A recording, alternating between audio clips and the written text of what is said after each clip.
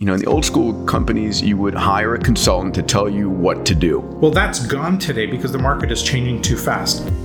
The day before something is truly a breakthrough, it's a crazy idea. It's the most fundamental archetypal process in life. You never know where the breakthrough idea is going to come from. Your ability to adapt is going to drive market value. Failure is okay. So you just got to go with it. And so you have to be able to build that deeply into your business to succeed properly, especially in a volatile world. So if you're an entrepreneur starting a company, one of the things I, beseech you to try is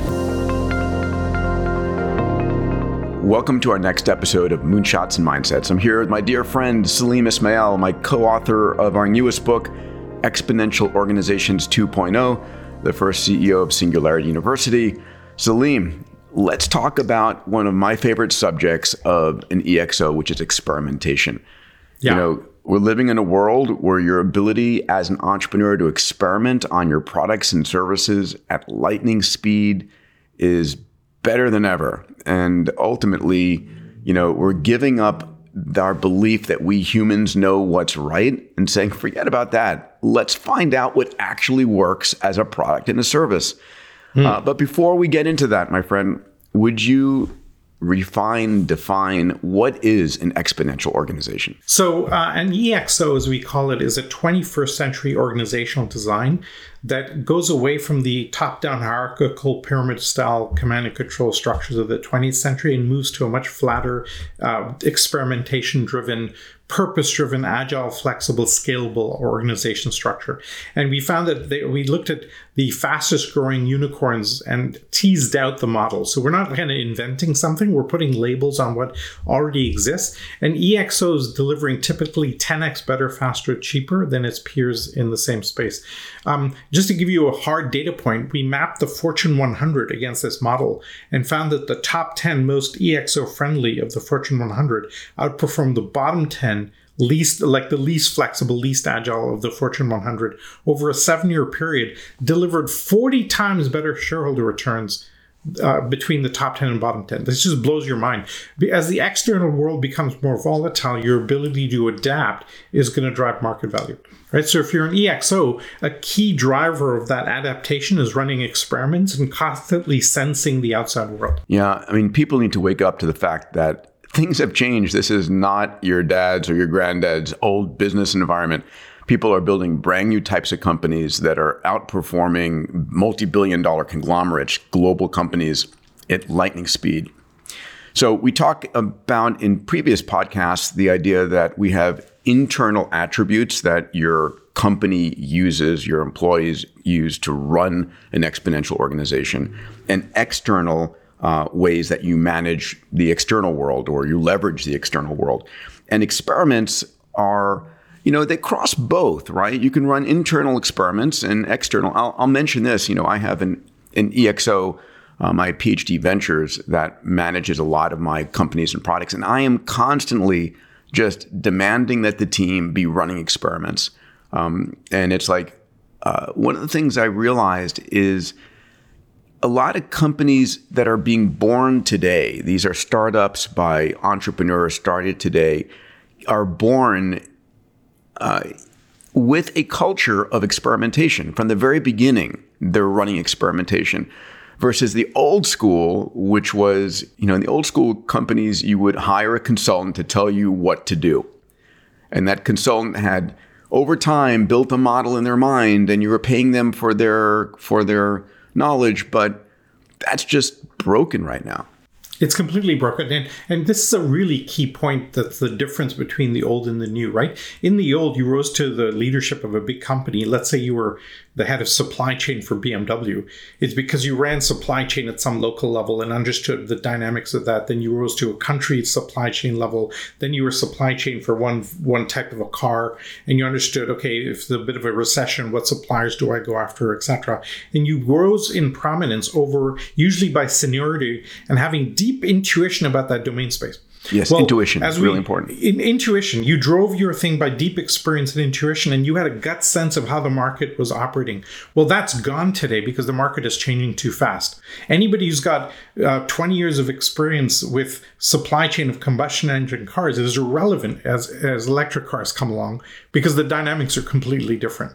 right? So now what the only way to make sense and do sense making of the outside world is constantly running experiments, testing the outside world. You think of an amoeba, right? Constantly probing outward from itself, trying to see what's going on, and then absorbing the things that it sees as food. That's kind of the way we think of organizations in the future. It's interesting.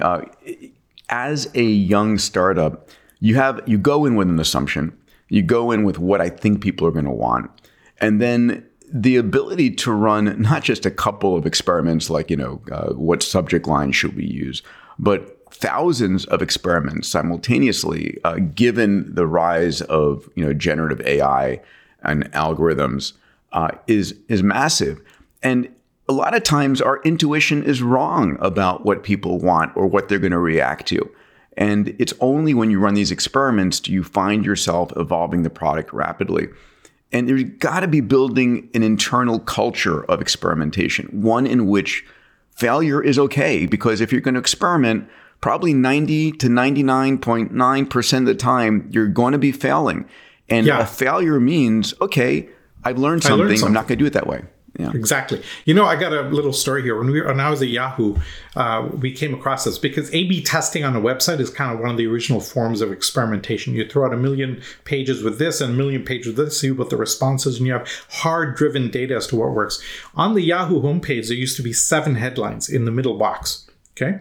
And we found over tweaking this that if you reduced it to 6 or increased it to 8, the click-throughs dropped off radically. But 7, for some reason, was a magic number that worked. Nobody knew why it worked.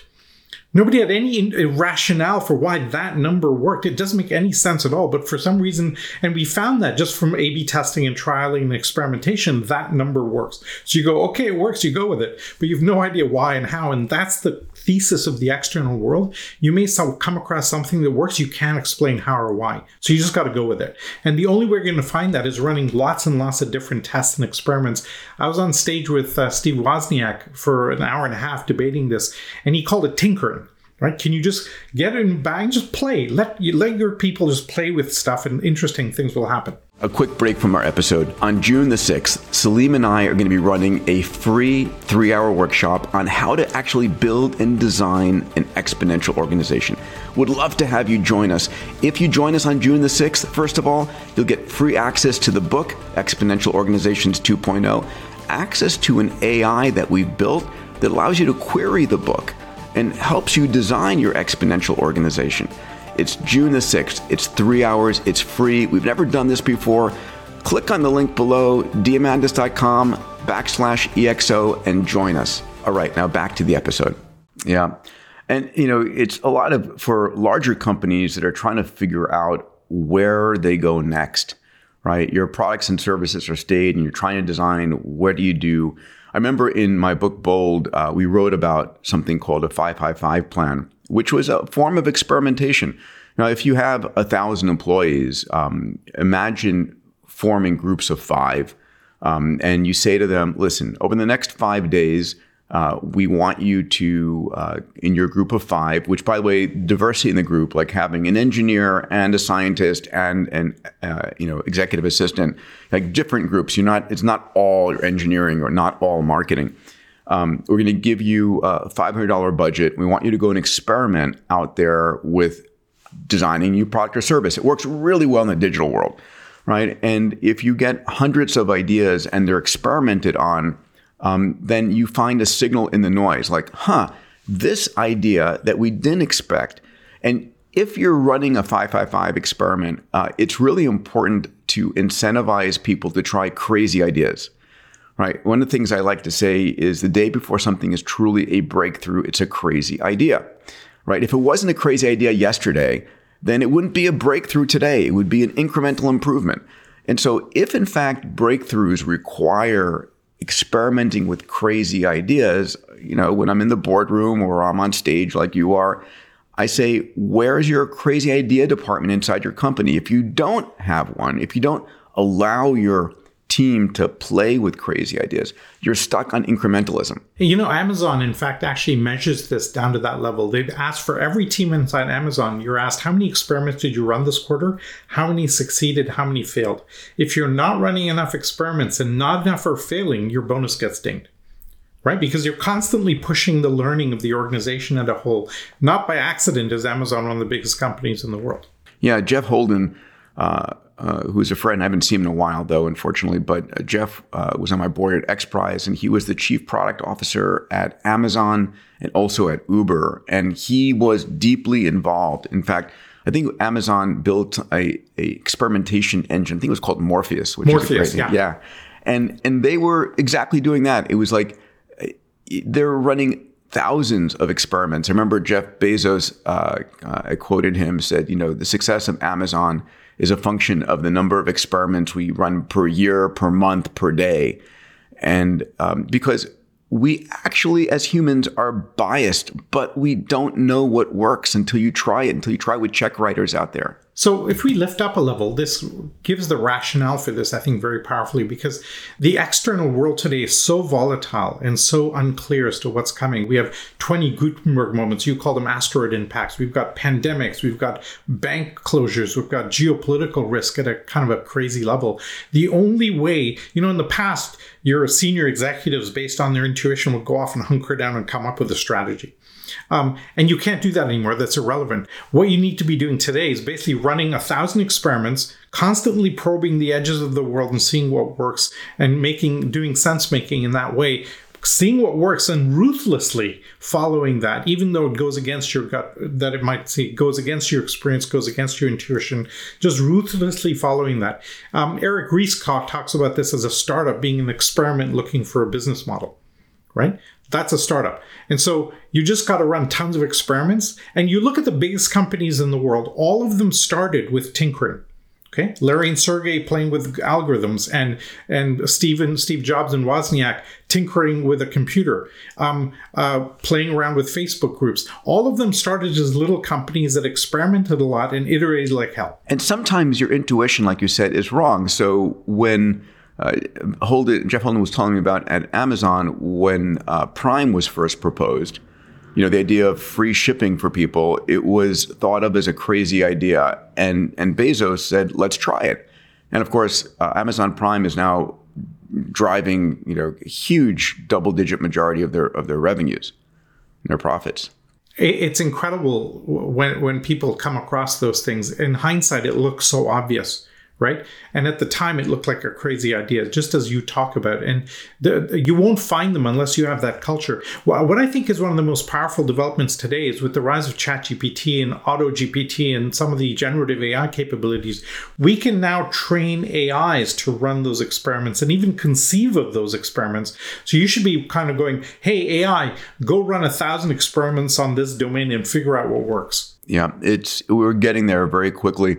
And one of the companies out there that's one of probably the great experimenting companies of our lifetime is Google, right? And Google not only experiments at the tiny level of bits on a sort of pixels on a page. They built something called Google X. When Google went to Alphabet, it became known as X. And Astro Teller runs that, and he's been on my stage now a number of times, a good friend and a brilliant individual. And he talks about the importance of rapid experimentation with companies. So Google X, I'll call it for the moment, versus X, has built and experimented with thousands of companies. And you wouldn't know that because it's kept somewhat internally secret. I asked him, why do you keep all the companies you're experimenting with secret? And he said, because we kill so many of them so rapidly, we don't want to have on the front page of the news in San Jose, Google fails another company, right? It looks like we're doing poorly, but the idea of starting an experiment and failing it quickly is critical, because if you have a startup, and a startup can be a single person spending their afternoons or weekends or a small team, and you have a thesis for what you're going to create, but after a period of time, you realize it's not working. The worst thing you want to do is keep spending your time and your money on that. So the best thing you can do is kill it quickly and then recycle those individuals into another idea. And make sure you trap the learning. I may have some small part to play in this, Peter. In 2010, we had a Singularity event, and Larry Page was there. Remember, he came and spoke at the closing ceremonies. I remember. And that. he grabbed me at the reception afterwards and he said, "Hey, your Brickhouse unit at Yahoo is really great. Should I do that at Google?" Right. And I you said, say? "No." I said, "Don't do it because Yahoo used our innovation unit as a PR exercise to show the world that we're really cool, which put a massive spotlight on us, which meant we couldn't fail." Right. I said, "Keep it stealth and point it into adjacent areas." And now, obviously lots of his own thinking, but then that essentially is Google X, where they keep it stealth. You have to be able to fail elegantly and take the learnings. The thing that I remember that was the most powerful from your conversations with Astro was that when they do a project at X, they will say, "What are the 10 reasons that this might fail?" Let's pick them. Go ahead, tell that story. It's a really important heuristic. It's called a pre-mortem. So we all know what a post-mortem is. Like after a project has failed, or product or service or company, you look back and say, okay, why did it fail? And he said, what we do is something called a pre-mortem. So before we launch a product or a service, we get together with the team and we say, okay, I want you to imagine that we are 3 months after the launch of the product or the service and it failed miserably. And you know why it failed. Write down on a piece of paper the reason that this product failed. And they collect all of those and then they discuss them. And sometimes they find actually great reasons why this is going to fail, but no one felt permission to share their idea. So anyway, that's for me, these ideas of a pre-mortem are super powerful. What I loved about that approach was they take the biggest reasons why it might fail and they test those first. Right. And then you should be able to knock that idea off the perch pretty quickly if you take the top highest reasons it may fail and then just work your way down the list. But if you get to the end of the list, this is going to be a successful product because you worked out all the big issues. This episode is brought to you by Levels. One of the most important things that I do to try and maintain my peak vitality and longevity is to monitor my blood glucose. More importantly, the foods that I eat and how they peak the glucose levels in my blood. Now, glucose is the fuel that powers your brain. It's really important. High, prolonged levels of glucose, what's called hyperglycemia, leads to everything from heart disease to Alzheimer's to sexual dysfunction to diabetes, and it's not good. The challenge is all of us are different. All of us respond to different foods in different ways. Like for me, if I eat bananas, it spikes my blood glucose. If I eat grapes, it doesn't. If I eat bread by itself, I get this prolonged spike in my blood glucose levels. But if I dip that bread in olive oil, it blunts it. And these are things that I've learned from wearing a continuous glucose monitor and using the Levels app. So Levels is a company that helps you in analyzing what's going on in your body. It's continuous monitoring 24/7. I wear it all the time. It really helps me to stay on top of the food I eat, remain conscious of the food that I eat, and to understand which foods affect me based upon my physiology and my genetics. You know, on this podcast, I only recommend products and services that I use not only for myself, but my friends and my family, that I think are high quality and safe and really impact a person's life. So check it out, levels.link/Peter. We give you 2 additional months of membership, and it's something that I think everyone should be doing. Eventually, this stuff is going to be in your body, on your body, part of our future of medicine. Today, it's a product that I think I'm going to be using for the years ahead and hope you'll consider as well. I mean, there's so many other things that have changed in the world that allow us to do rapid experimentation, like, basically being able to launch a website product even before it exists, or go out with Google search terms and see whether people will search on your term. Or you can describe an offering, get people to the credit card page where they would click to buy and say, I'm sorry, this product is not available right now, but if it becomes available, we'll let you know. Thank you for your willingness to buy.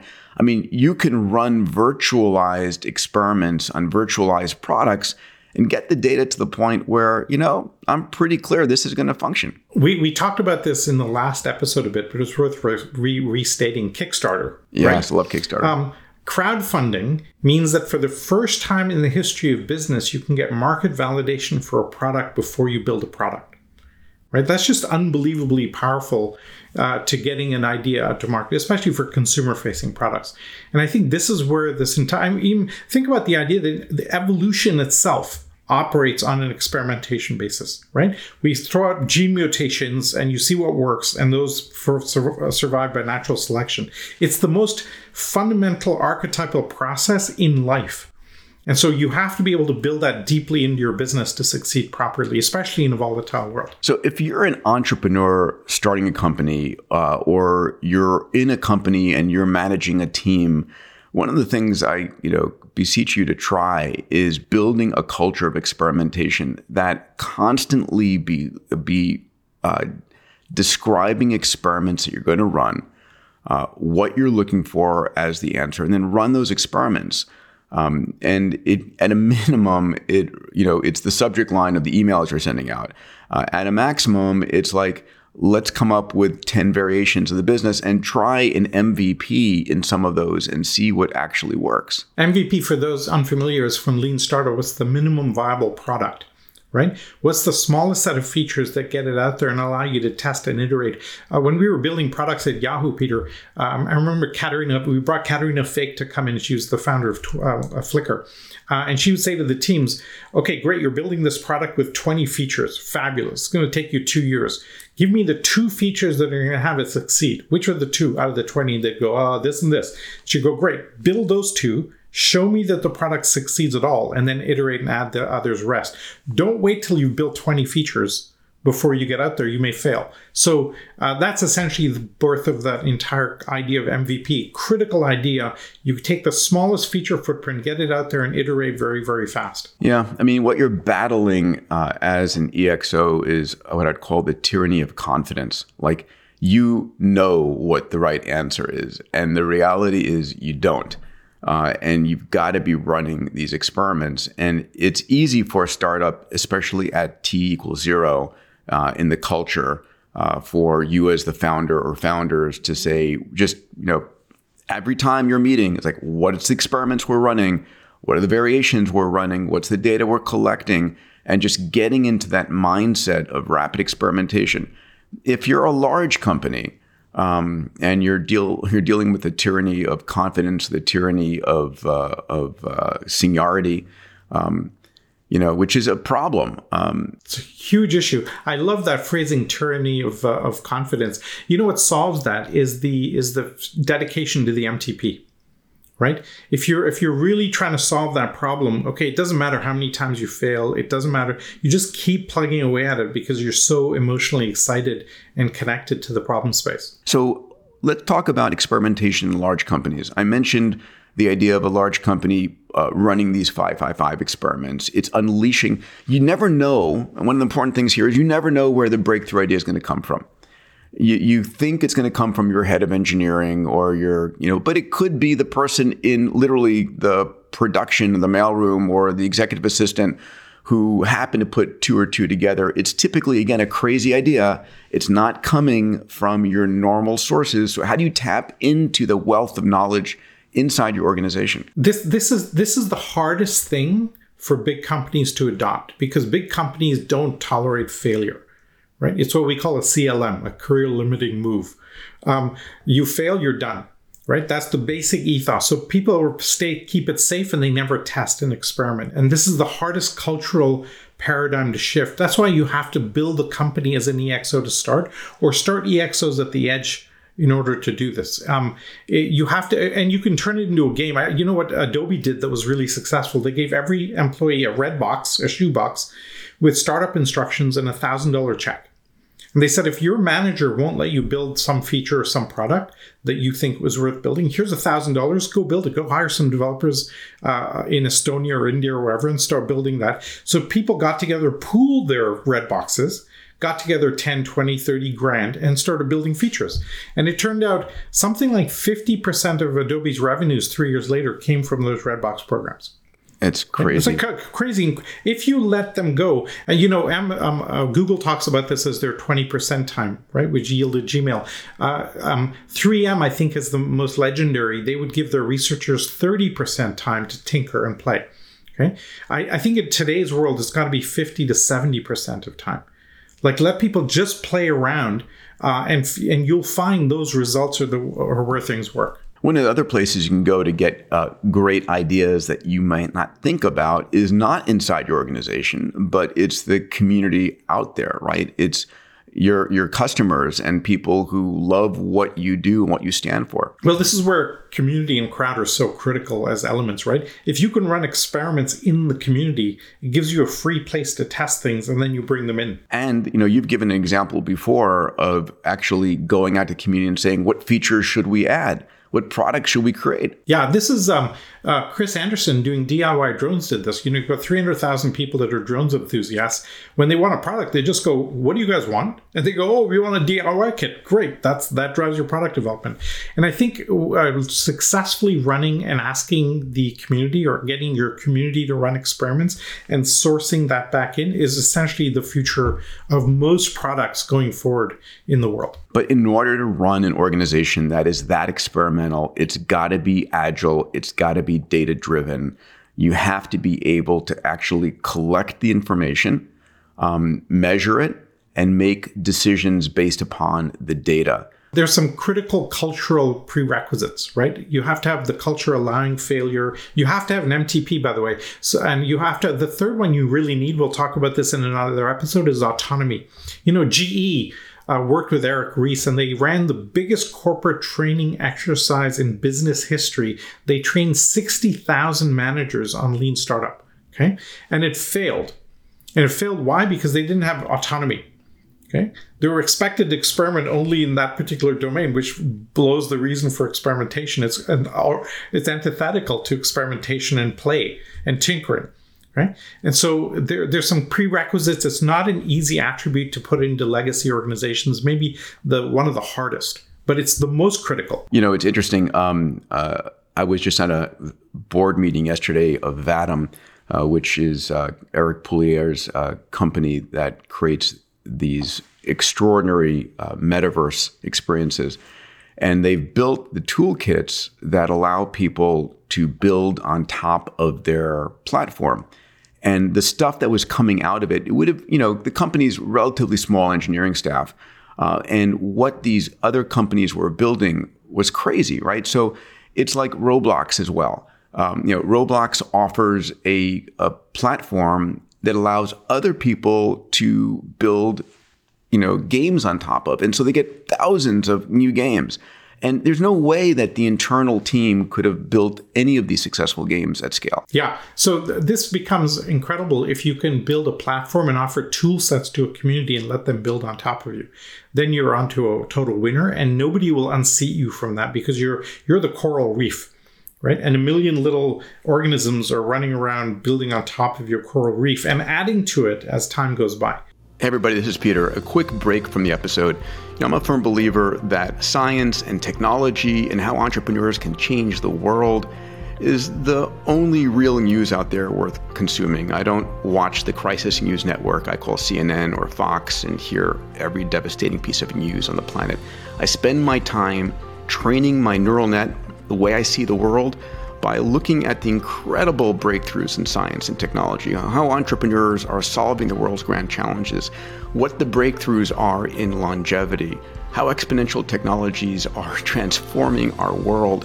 So twice a week, I put out a blog. One blog is looking at the future of longevity, age reversal, biotech, increasing your health span. The other blog looks at exponential technologies, AI, 3D printing, synthetic biology, AR, VR, blockchain. These technologies are transforming what you as an entrepreneur can do. If this is the kind of news you want to learn about and shape your neural nets with, go to demandis.com/blog and learn more.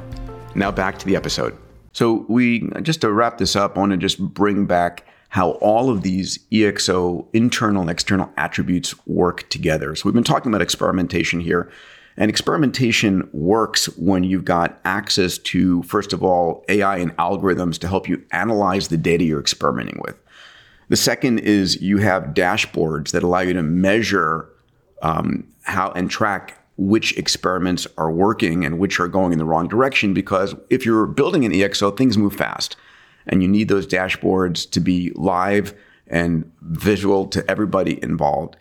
autonomy, like you just said, to allow teams to go off and try crazy ideas, because if they can't have the autonomy to try to follow their gut and try things out, then you're stuck. And then, we talk about community and crowd, which is you can tap the community and crowd to help generate ideas for you, and then engagement for you to be able to engage them, incentivize them to play these games with you. And then the MTP becomes the guiding directive thing, saying, okay, this is the direction in which we're going. If you think about your X Prizes, Peter, right? Super proud to be on the board. And what gets me so excited is you have a huge problem like curing cancer or fighting wildfires, right? And then you're essentially allowing the entire world to run experiments and win an incentive prize as a result of that experiment, right? So I think X Prize has learned how to run experiments at scale in the crowd at a global level, unlike any other organization in the world. Thank you for that, and I'm very proud of what the team has done. I think it's important to realize that MTP as the guiding light, and we'll come back to that again. And I think everybody here is please, if you're an entrepreneur, if you're running a company, even if you're running part of a company, or for yourself or for your family, having a massive transformative purpose that helps you decide what to do and what not to do. I'll go back to that quote from Martine Rothblatt, where she said, listen, the difference between successful and very successful people is successful people learn to say no to a lot of things. Very successful people say no to almost everything. They're focused, right? And if you're running experiments inside of an organization, you want to make sure that your experiments, if you're a coding company, don't take you into making shoes. I mean, it's like, what's your purpose in life in running experiments that all are marching in the right direction? Because you might find yourself in a business area that you don't care about anymore. And money is not a reason to be making a business work. It really is to make a difference on the planet, and money comes along with that. I struggle with this because I get excited about so many things. I'm terrible at this. Like the focusing and the narrowing down. I'm like, ooh, let's do that. Ooh, let's do that. And then you end up chasing a ton of butterflies and you're not effective at all. So the MTB becomes critically important to kind of keeping yourself on the rails. All right, buddy. Well, this was fun. Again, just to echo, experimentation is something you can now do. It wasn't something easily done even 20 years ago, but today experimentation is table stakes, and your ability to use AI, to use the crowd, to be running experiments is fundamental to being an exponential organization, because your intuition may not be what actually is the best decision for your product or service. An easy thing to try. Go to ChatGPT and say, here's my company. What experiments should I be running? Yeah. Amazing. And just run some iterative queries on that. You'll find some amazing things to test and try out: pricing models, customer interaction, behavior changes, et cetera, et cetera. All right, pal. Good to have this conversation. Great conversation. Excited for Exponential Organizations 2.0 to make a difference in the world. It's a big experiment. It is.